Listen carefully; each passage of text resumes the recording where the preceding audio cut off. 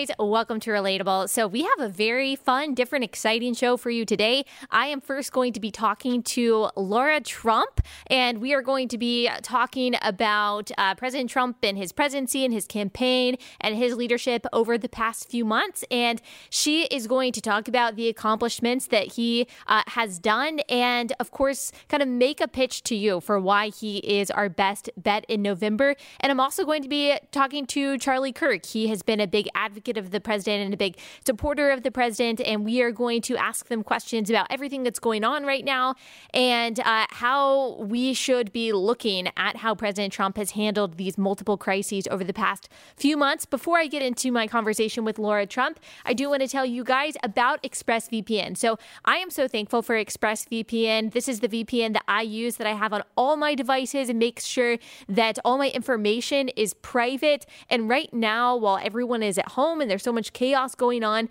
this really is more important than ever. Even if you have incognito mode on your computer, that doesn't cut it. Your internet service provider can still see every single website that you have ever visited. That's why when I'm at home, or really when I'm anywhere, I never go online without using ExpressVPN. So it doesn't matter where you get your internet from. It can be Verizon or Comcast, wherever it is, anywhere in the U.S., they can legally sell your information to ad companies. But ExpressVPN is an app that reroutes your internet connection through their secure servers, so your internet service provider cannot see the sites you visit. They also keep all of your information secure by encrypting 100% of your data with the most powerful encryption available. Most of the time, I just don't even realize that ExpressVPN is on, but I feel secure knowing that it's running in the background, protecting my information. It's available on all your devices, even your smart TV. So there's really no excuse for you not to be using it, especially right now. Your privacy and your data matter. They are important to protect.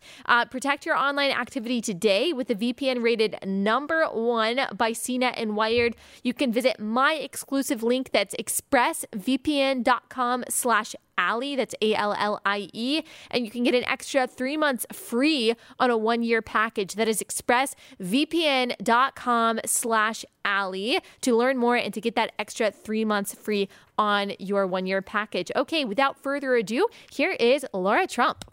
Laura, thank you so much for joining me.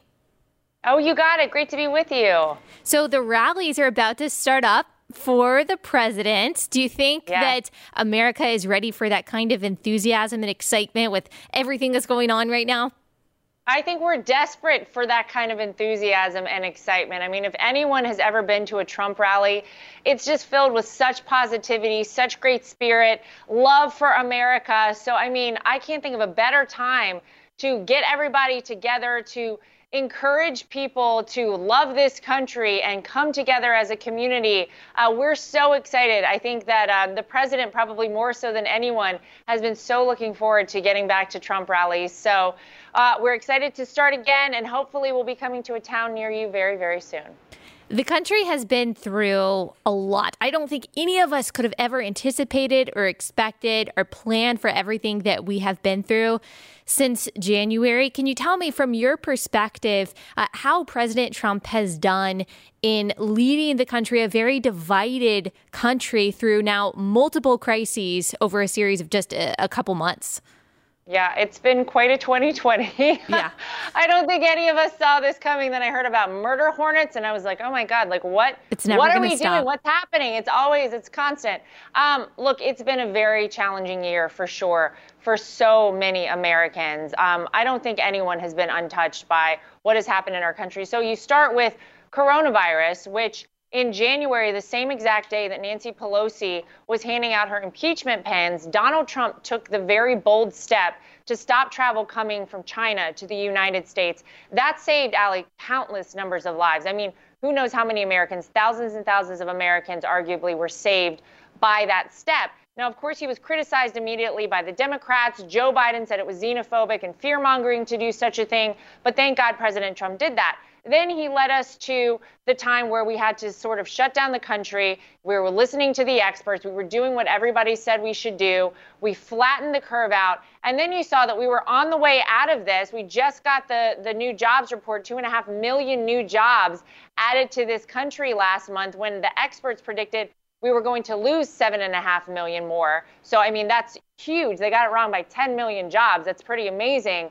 And just when that happened, obviously, we had this terrible incident with George Floyd, which many people, I think, would say sparked what has become protesting across the country, mostly peaceful, but sadly has been hijacked by some very radical groups whose only goal is really to cause chaos and destruction. And I think ultimately their goal is to try and divide the country. And look, the president has been very clear on this from the very beginning. Donald Trump has said that we have to have law and order in place. And sadly, you see that a lot of these cities that have been just completely brutalized by the looting and the arson are all Democrat-run cities. When Minneapolis said to the police department, hey, get out of there, don't really worry about our city anymore. I mean, you saw that it took just hours for things to devolve to such a level that it was an unrecognizable city in the United States of America, things on fire and being looted and people being attacked. It was horrible. And so I think the president said, look, you need to get it together. And if you can't, then I'll have to step in. He had the National Guard ready to go, and obviously some places utilized them. But I think overall, listen, he's done a great job. Who could ever say that they want to be the president of the United States in such a crazy time? But you got to give the guy a hand for, number one, setting up our economy so that we really weren't as badly hit as we otherwise could have been. We've already seen the jobs coming back. I think we're going to see the June jobs report even, much higher than that. Hopefully it's like a V instead of, sort of a curve up with the jobs.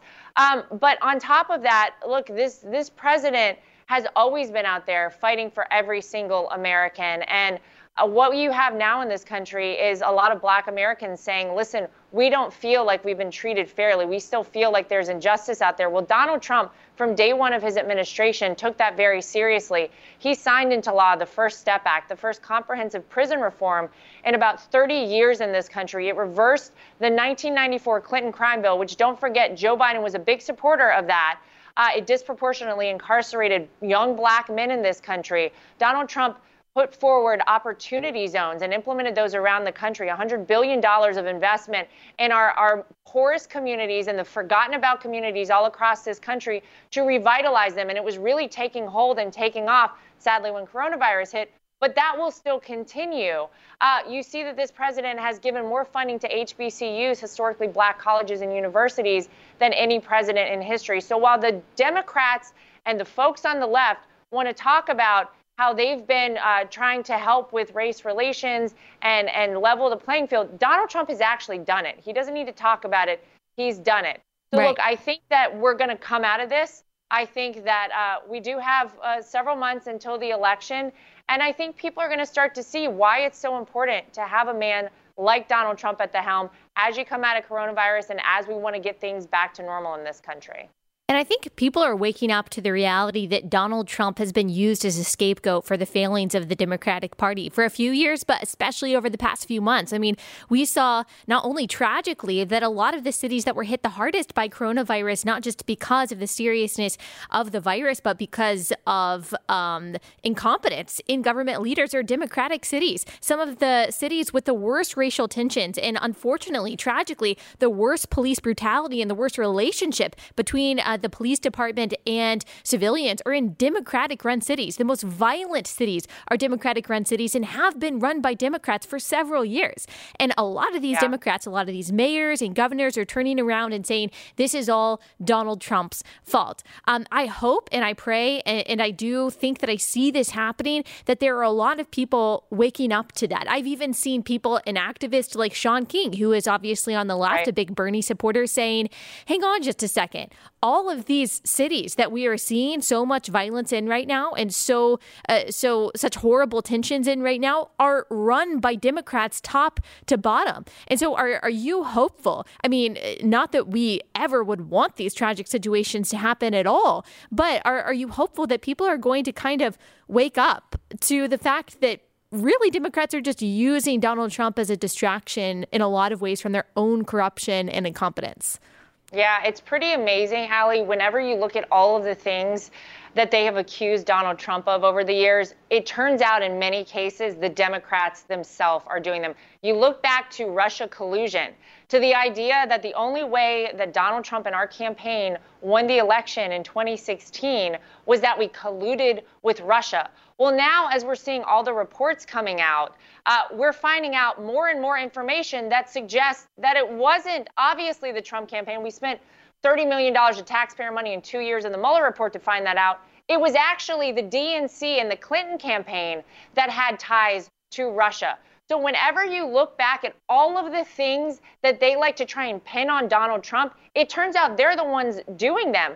And I think people are waking up to it. I mean, we've already seen since Donald Trump was elected, movements like Blexit, like Walk Away, like the Exodus movement. These are really powerful in this country because for so long, I think people were told, look, if you look a certain way, if you're of a certain gender, if you're of a certain sexual orientation, you can only vote for Democrats. And what people have very quickly realized is that Donald Trump is standing up for all Americans. He's fighting for everybody's shot at the American dream. The American people have been lied to by the mainstream media. They have been basically like a marketing arm for the DNC.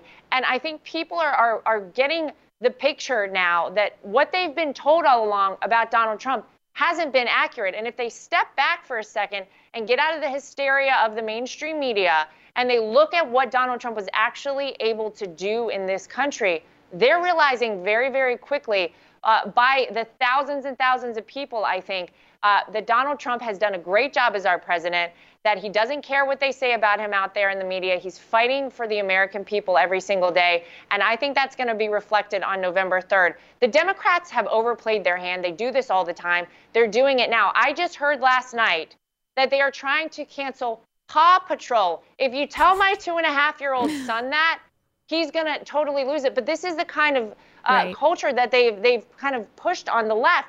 It's a cancel culture. It's if there's anything that we slightly think could be a problem, just cancel it all. We're talking about a cartoon of dogs that are policemen and firefighters. Are you guys crazy? Cancel Paw Patrol? Right. I mean, I just think people see this stuff and they say, this is not the United States of America. We're not supposed to just be canceling everything. So it's really going to be interesting to see the turnout on November 3rd. Look, I still maintain Donald Trump is going to get a historic number of votes from Black Americans, from Latino Americans, and from women as we head towards November 3rd. We'll have to wait and see. Yeah, let's talk about women for just a second, because that's the vast majority of this audience. Specifically, there are a lot of young working women, but also a lot of stay-at-home moms. That kind of suburban mom demographic is a demographic that Democrats have been gunning for a long time, specifically in this election. And if you were to make kind of a pitch, or if you were just sitting down, drinking coffee with one of these moms who is trying to decide who to vote for in November, what would your pitch be for Donald Trump to her?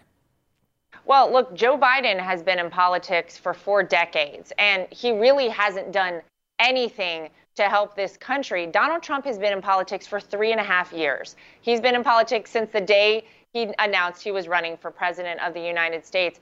And what he really has done in this country is historic. This is stuff that he's done in 3 years in office that for 2 terms in office, most presidents couldn't dream of doing. He revitalized and rebuilt our military. He has made sure that we are a safer country, that we actually have meaningful borders in this country, that everybody, like I said a minute ago, has their fair shot at the American dream, because whenever you renegotiate bad trade deals, whenever you give American companies a better shot at things, they're going to hire more employees. I know that there's this narrative out there that women don't support Donald Trump, but you can't be a woman in this country and look around at what has happened over the past couple of weeks.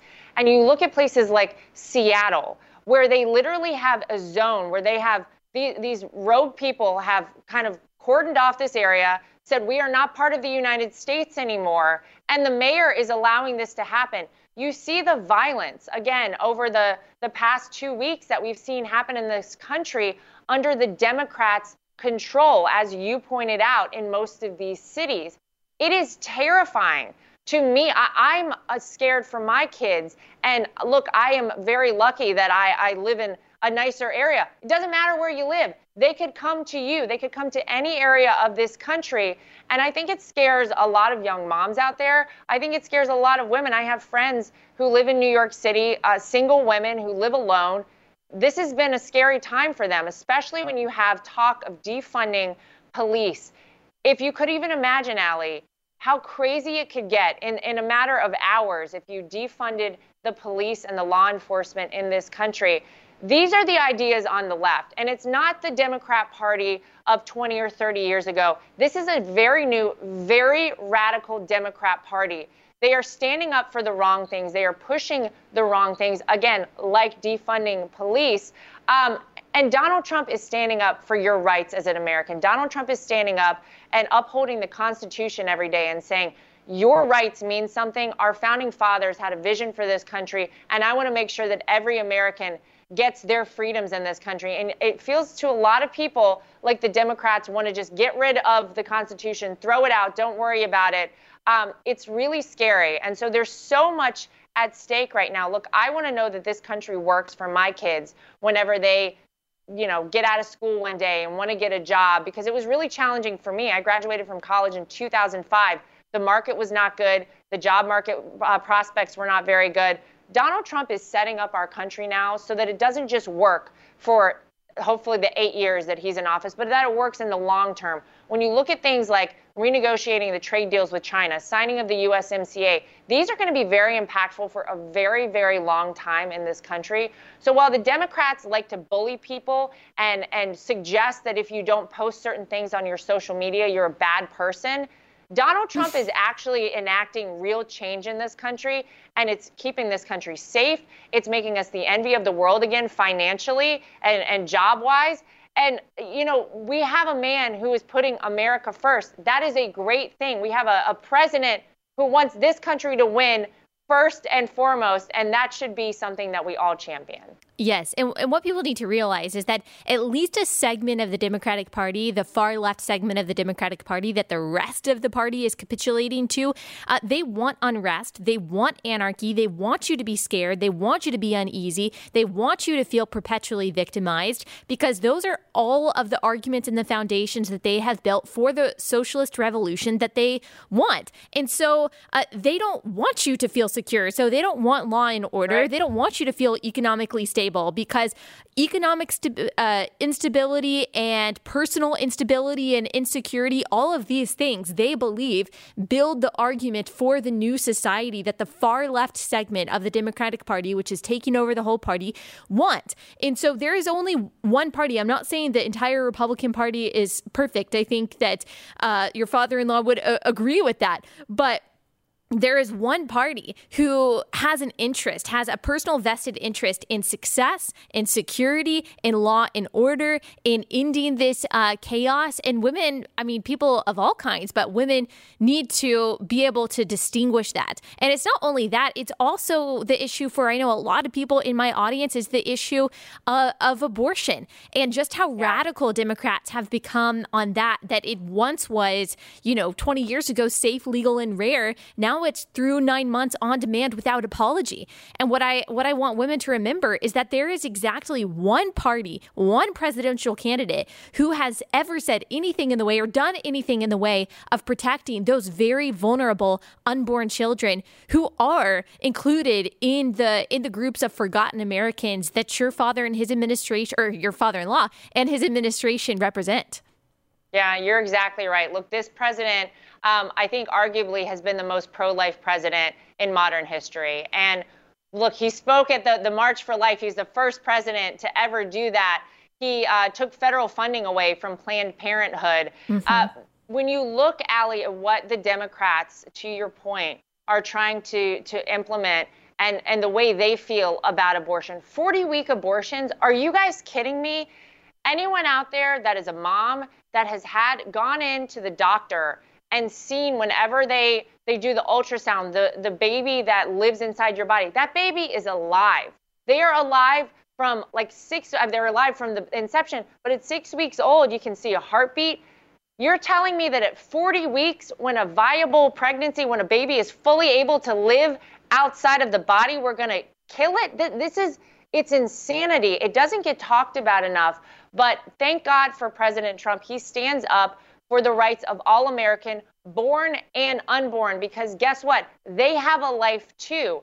It's very scary, I think, to see that sort of thing as well for people out there, especially again mothers who you can't be not changed by that. Right. Whenever you go in and you go to the doctor for the first time, I remember the experience I had and my husband had too, and it changes your life, and it changes a lot of people's views on that.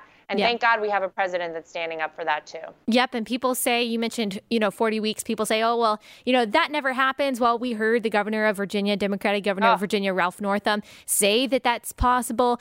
You can go listen to the tape on that if you in the audience don't believe me. And if that never happened, then they wouldn't be trying so hard, especially in places like New York or New Mexico or Illinois, to make sure that those kinds of abortions are legal. If they never happen, then you shouldn't have any problem with making them illegal. And there's another issue that I know a lot of people listening to this care about, and that is the issue of religious liberty. They have seen over the past few months, especially Democratic politicians, but even some Republicans, saying church is not essential. You can't gather, even if you're socially distancing. We do not trust churches to be able to make the right decisions for their congregants.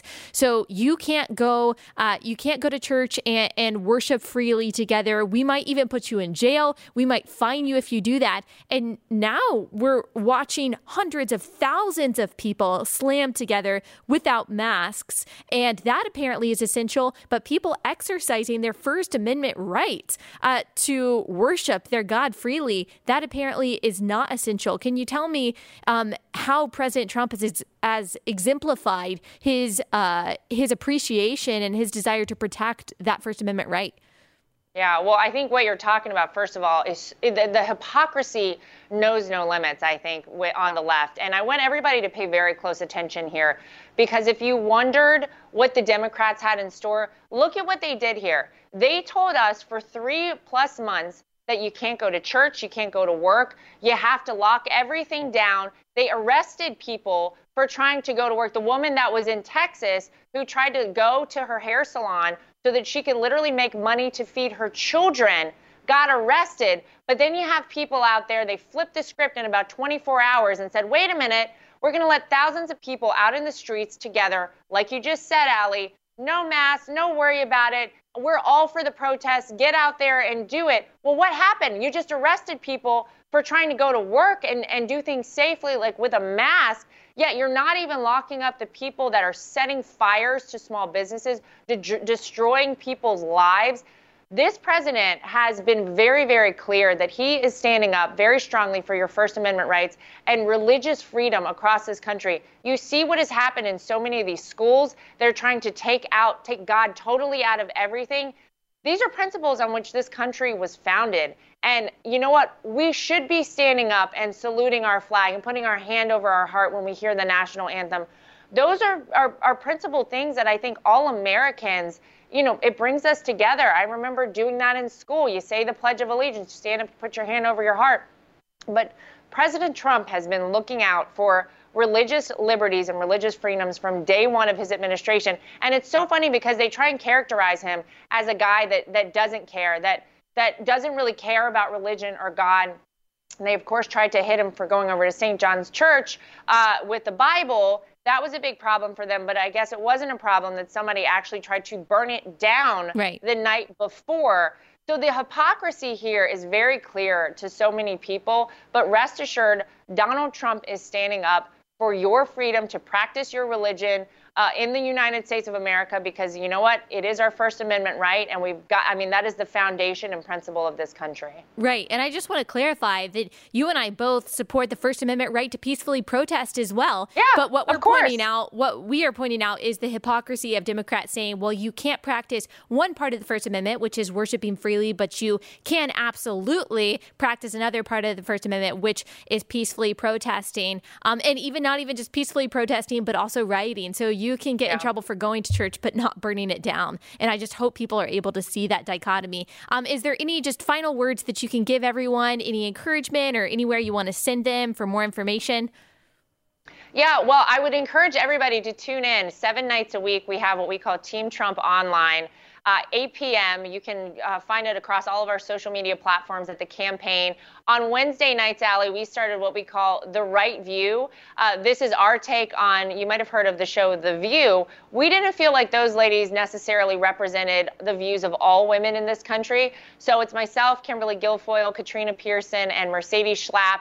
And every Wednesday night at 8 p.m., we have The Right View. And look, I just want to tell everybody, we all at the end of the day need to remember, again, we're all Americans, that we are all in this together, and we will see this through. We overcome everything, every challenge that's put in front of us, and this will be no different. Well, thank you so much, Laura, for taking the time to talk to us. You got it. Thank you. Thank you. Okay, guys, I hope that you enjoyed that conversation. Now I am going to talk to my friend, Charlie Kirk. Charlie, thank you so much for joining me. Thank you, Allie. Honor to be here. So you've gotten into, which you are very used to, some controversial waters over the past couple weeks or so as all this stuff is going on around us, America, literally burning to the ground. And you've kind of shared what you think is an important counter narrative about the facts about police brutality and systemic racism. Can you kind of summarize some of the posts and videos that you've been putting out that have caused such a stir? Yeah, stirs, I guess, is something I'm used to at this point. I first say from the outset that the death of George Floyd was a tragedy, and I hope the police officer is held to the fullest extent of the law. And I've said that in every single video, and I will continue to say that. And I'm not minimizing that, but I'm also trying to contribute to the conversation. Is this a trend? Is this statistically happening at the rate at which the media is representing it? So I early on started to talk about actually how police officers have saved hundreds of thousands of people's lives, especially, let's just take about in New York City, for example. In the early 1990s, about 2,200 individuals, mostly Hispanic and Black individuals, by the way, were dying every single year. 2,200 murders. Think about that, Allie. 2,200 people in the streets of New York. Mayor Giuliani does a full offensive of hiring more police officers, using data tracking, more innovative methods. And the murders went down to 300 a year. So that's about 1,900 Black and Hispanic individuals year over year that were not being killed in the streets thanks to policing measures. You multiply that over a couple decades, and maybe they have children, they have grandchildren. You're talking about tens of thousands of people that are living because of police officers just in New York City. Right. And so I was very disappointed about how quickly the national conversation went from an understandable remembrance and kind of just conversation around what happened in that particular incident to just indicting all of law enforcement. And right. So then I also got really upset when I started to see people that I grew up with in the suburbs of Chicago who have benefited from police protection their entire life, all of a sudden post these black squares, and they have no understanding whatsoever of the movement that is pushing that forward and the lie that America is systemically racist. And so I'm going to say that today. I'm going to say it tomorrow. I'm never going to bow to the mob. And I will do that also with acknowledging that George Floyd was murdered and that person should be held accountable. I think you can do those things simultaneously without surrendering to the mob and paying your penance to the group humiliation religion of the left.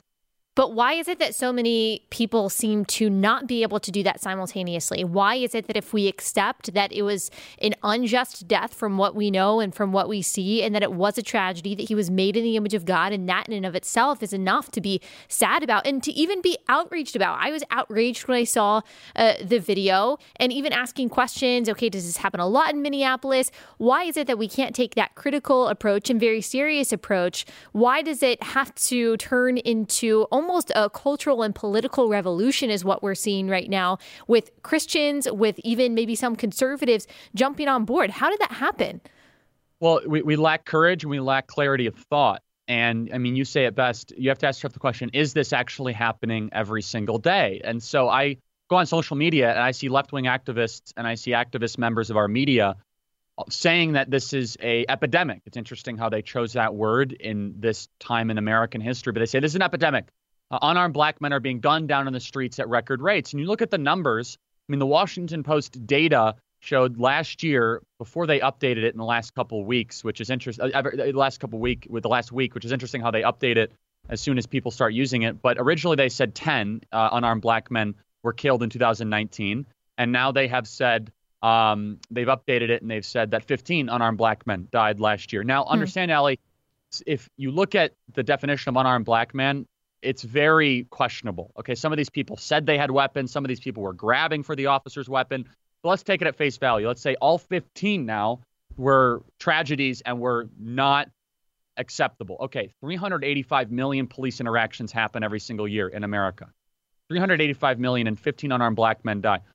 52 police officers were killed last year in 2019. Twice as many black police officers have died in the last 2 weeks than unarmed black men. David Dorn and Patrick Underwood. Do you think Black Lives Matter activists know those two names? Do you think they know the names of the 179 individuals that have been shot due to black-on-black crime in Chicago, Atlanta, and Philadelphia? So I think if we're serious about having this conversation about unjust death in America, we can't allow an entire emotive, quasi-pathological conversation to hijack the American to hijack the entire narrative in our country. And I think it's very dangerous. And also it leads us to a place that does not create good public policy and divides the country unnecessarily.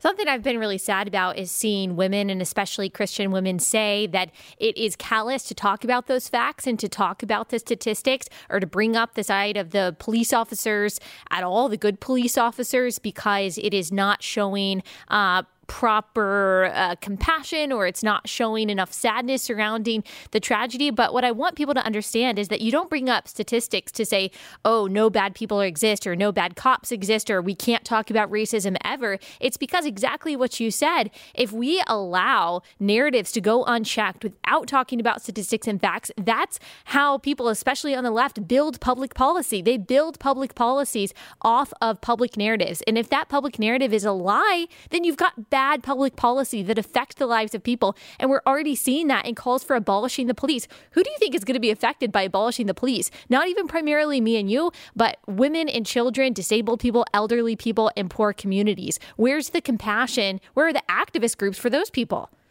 Yeah, well said, Allie. And so it's going to, the Ferguson effect is going to happen, which after Ferguson, Missouri, with the lie that was peddled by the media, that they said Michael Brown put his hands up and said, hands up, don't shoot. Never happened. Did not happen. It's been proven through witness testimony and also through an autopsy that did not happen. But still, that lie became a narrative within the media. And the Ferguson effect in Ferguson, Missouri ensued, which essentially is the police retreated. People said, we don't want the police, fine. Crime went up. Rapes went up. Violent arrest went up. Violent crime, I should say, went up. Every sort of category of crime went up imaginable. And so as a byproduct of that, who actually were the ones suffering?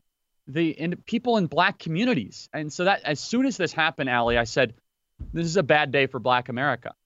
It's a bad day because now police officers, which are, by the way, mostly majority police forces, are going to be saying, we don't want the police here. We don't want the police in our communities. And again, I want to also kind of put a sidestep tangent on this, because you and I are both outspoken Christians, and I've gone after these, woke Christians that think that they have stumbled into an issue that makes them seem correct, where you have these pastors with these massive social media followings putting black squares. And so one in particular said, this is the biggest epidemic happening in America right now. He used the word epidemic, which, again, such a bizarre use of language when you're actually going through an epidemic. Mm-hmm. And I've never seen him post once about how 300,000 black babies are aborted every single year. Not once. I mean, and that is the absolute definition of the stripping of innocence of those that can't defend themselves. That's the absolute definition of unarmed, is the crisis of abortion in the black community, where upwards of 40% of all the abortions in America are by 3% of the population, which are infant-bearing black women. Mm-hmm. Abortions way out. They are far outside of the proportion of population towards the black community than towards any other community. And yet Black Lives Matter wants more abortions. In fact, they stand side by side with Planned Parenthood. And so I think it's very important for Christians out there to understand you could strike a healthy balance between acknowledging a tragedy, but also standing for truth. There's nothing indelicate. There's nothing abrasive about lovingly and compassionately articulating what is actually happening in the world around data, science, and statistics. And I think we need more Christians to do that. And our lack of willingness to engage in that kind of discussion will be the downfall of our entire country. And a lack of discussion about any real solutions. People point to, and I think you actually did a response to a video that's been going around. It's a very well-made video about what systemic racism looks like, the inequalities in graduation rates and how much wealth is being owned by white families versus black families. And that's what a lot of people point to when they say, okay, America is systemically, endemically racist, and there's nothing we can really do to change it. Well, what would you say some of the solutions are? If you don't want to point to systemic racism, you could still say those are problems that are happening. What would you say that we could discuss as solutions to help minority communities? Yeah, and we want to be really specific with our language, right? So saying that there are problems in the black community and then also saying it's not because of systemic racism, you could still say those two things. Mm-hmm. And so, I mean, when you say that you don't believe in systemic racism, it doesn't mean you're saying there are no problems in black America. It's or saying that there's no racism anywhere ever. Yeah, but there's also other reasons why maybe black America is not succeeding outside of racism. In fact, I think it is so intellectually lazy to blame every single problem. And I think it's so wrong and dangerous to say, well, every problem in the black community is because of racism. So, for example, a black child that is raised by a mom and a dad has a higher likelihood of succeeding than a white kid that is just raised by a single mother. So it's not systemic racism. It's systemic fatherlessness. That's what's really happening in the black community. 77% of black children are born without a father in the home. And so if you take up until where the welfare state came in, the Great Society program by Lyndon Baines Johnson, the fatherlessness rate was about 22%, more or less, in 1965. And so then post-Great Society, it went up to 75%. So as America got less racist, black fathers got removed from the home. And so let's pretend for a second that the casualty and the unspeakable byproduct of segregation, Democrat policies of Jim Crow, and slavery was 22% fatherlessness. Let's just accept that. Okay. Then how did it go from 22% to 75% as America got less racist? Blacks got into political office. We elect a black president, have a black attorney general. Blacks end up, basically 4,000 black individuals run for public office and win. How is it that we got less racist in every single aspect imaginable? We had the first black billionaire, the black CEOs, okay, all those things. How did the black fatherlessness rate go up? It's because we subsidize fatherlessness. We actually send checks to mothers to have children and not get married. And that's through the Great Society program. And so I'm a big believer in rebuilding the family. And if anyone out there still supports Black Lives Matter, the movement, Allie, you go to blacklivesmatter.com. You know what it says right there? They says, and I could read it right here. We want to disrupt the Western prescribed nuclear family. Right. That's their goal. They want less fathers. Right. They want less built families. Well, also, if you keep reading that, they will say, to the extent that mothers and parents are comfortable, they will never say fathers on their website. They'll talk about families. Right. They talk about mothers. They'll say parents. They will not say fathers. When that is the biggest issue that is in all communities. Like you said, the rate is disproportionately, unfortunately, high in the black community. But fatherlessness affects individuals negatively no matter what the color of your skin is. I mean, that's just data. You have a higher rate of you have a lower likelihood of graduating from high school, higher rates of depression, of suicide, of teen pregnancy, of teen being a juvenile delinquent, and then, incarceration. All of these things that are very cyclical in nature can be attributed, maybe not solely, but largely to fatherlessness. But we don't want to have that conversation. It seems like too many people aren't ready to have that conversation. Instead, we have very nebulous, unspecific, unsolved conversations about systemic racism. And unfortunately, so many in the church are aiding and abetting a counterproductive conversation about this. That's right. And I do not see the church through any of their advocacy generally. Some pastors are great, and I mention them in my videos that I know personally that I've come across that have courage. Rob McCoy, Jack Hibbs, and Jerry Falwell Jr. from Liberty. Obviously, I'm sporting the gear. There's a couple that are out there in the Christian world that stand for truth and have courage. But if the church was serious about solving these problems, there's three policy prescriptions that Black Lives Matter opposes that would assuredly improve the black community. Number one, school choice for black kids. Break up the Democrat-controlled teacher union cartel and allow parents and families to use tax dollars to go to functioning schools, parochial schools, charter schools, school choice for black kids. 5 words that could change America for the better. Number two, fatherlessness, whatever it takes, whatever policy has proven to get fathers back in the home. So this has created weak and honestly feckless and spineless men that think they can impregnate women and abdicate their responsibility. And it has created overburdened, heroic single mothers that are not able to, I shouldn't say not able, that's not fair, but the data shows it is less likely for them to be able to build a family with children that are going to be able to succeed at the same levels as a nuclear family. I think that's a better and fairer way to say it. And the third thing that Black Lives Matter opposes is more police. And this is just something they want to abolish the police, but we need more police. Now, if you want those police to be mostly minority members, that's fine. I think that's actually a fair thing, that if you want the black police force in the black community to be mostly black, fine. But that's not a reason to abolish the police, right? So what went from maybe a meaningful conversation, Allie, where I could have sympathized a little bit of, okay, more body cams and maybe get rid of chokeholds. Okay, like maybe I could all of a sudden like, oh, let's get rid of the entire police force. Like that is insane.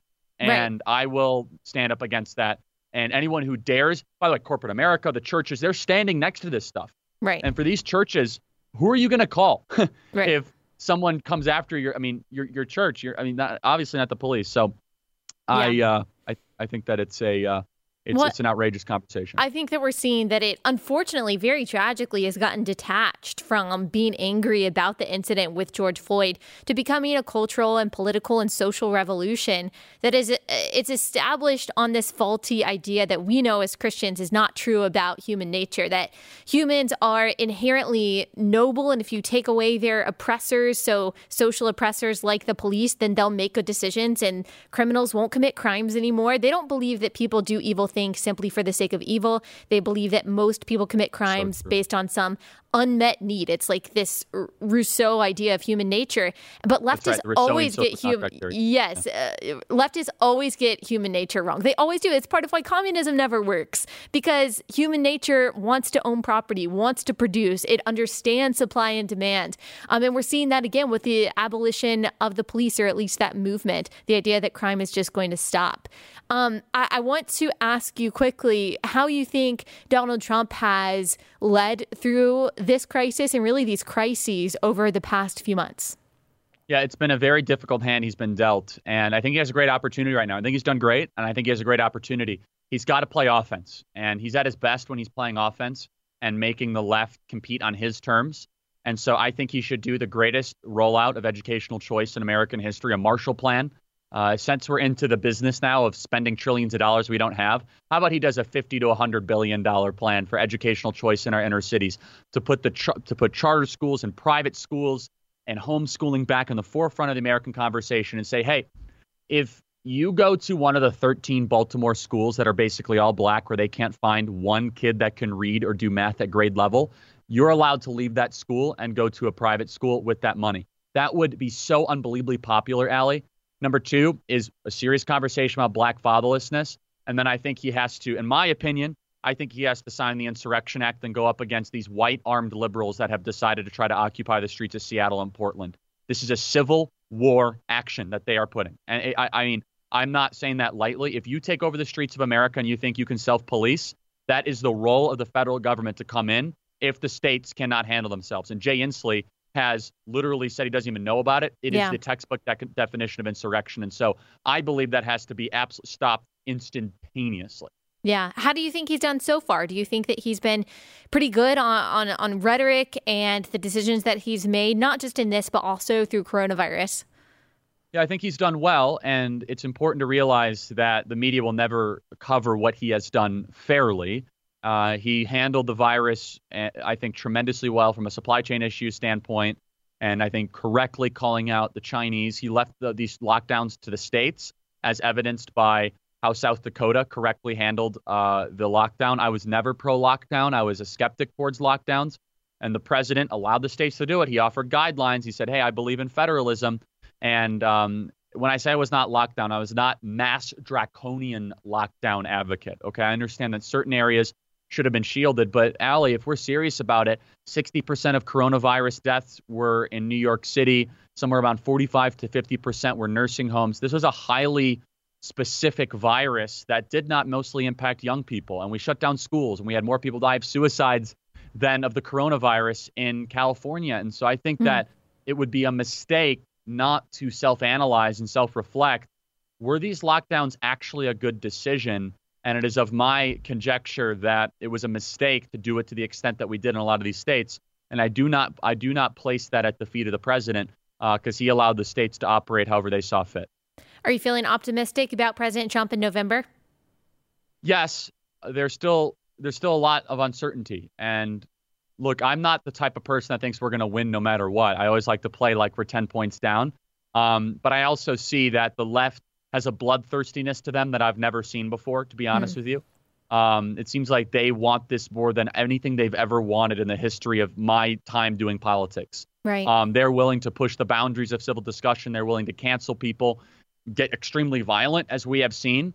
And so I think that we as conservatives have to almost regroup and regather and find the kind of discussion, the dividing lines that we want to set the rules of engagement. I think some of that is naturally happening, but I'm cautiously optimistic. Let's put it that way going into November. I think the dichotomy has never been more clear between the right and the left. And, you know, I have my own problems with the Republican Party. Certainly don't think every Republican politician is perfect by any means. But right now you have one party that is for insurrection, that is for abortion through 40 weeks of pregnancy, that is not for any kind of law and order, not for any kind of border policy, not for anything that has made this country orderly and successful and moral and good. And then you have another party in all of their imperfection that cares about the things that Christians care about, that cares about security, that cares about law and order, that cares about sovereignty of the nation, that cares about religious liberty and free speech and all of the things that Christians should care about and have helped make this country great. And if there are things in which we can meet in the middle between Republicans and Democrats, problems we want to solve together, I think that's wonderful and great. But right now, it's hard to find any common ground when the two parties are so far apart. I completely agree, and that saddens me, but we have to recognize that, Allie. And I mean, when you have an entire party that supports post-birth abortion, that even supports third-term abortion, that supports open borders and is okay with the rioters and the anarchists, I do honestly ask the question, at what point are we going to agree on anything? I know that sounds sad, but it's a true indication of what's happening. I am a very vocal supporter of the president. And I'm also, a very vocal supporter of the policies he's putting in place, especially for life and for faith and for freedom and for individual initiative. And look, I think that it's a very important moment for us to recognize the philosophical differences. And you mentioned it. It's so brilliant, Allie, where you said, now we're going to have a discussion on original sin. Yeah, like, do you believe in original sin or not? That's basically the conversation, which interestingly enough is actually a healthier conversation to have than high taxes or low taxes. Right. It's actually let's get down to it. Yeah, it's probably the most important philosophical conversation you can have around humanity. Are we good by nature or not? Right. And I actually always start my campus talks that way. And I'm glad that we're going to have the left admit that they think human beings are great and everything around us makes us impure. I think anyone who has studied human history knows that not to be true. Right. And we're already seeing that in the Seattle Autonomous Zone or whatever it's called. They're already having to police their own people. Utopias don't work. But thank you so much for joining me. I really appreciate you taking the time. And if there's anywhere you want to send people, any website or resources, let them know. Yeah, check out the Charlie Kirk Show. If you guys want to, type it in, hit subscribe, and check out Liberty University. We're in the gear, Fall Kirk Center for Faith and Liberty, and just God bless our great country. Thanks so much.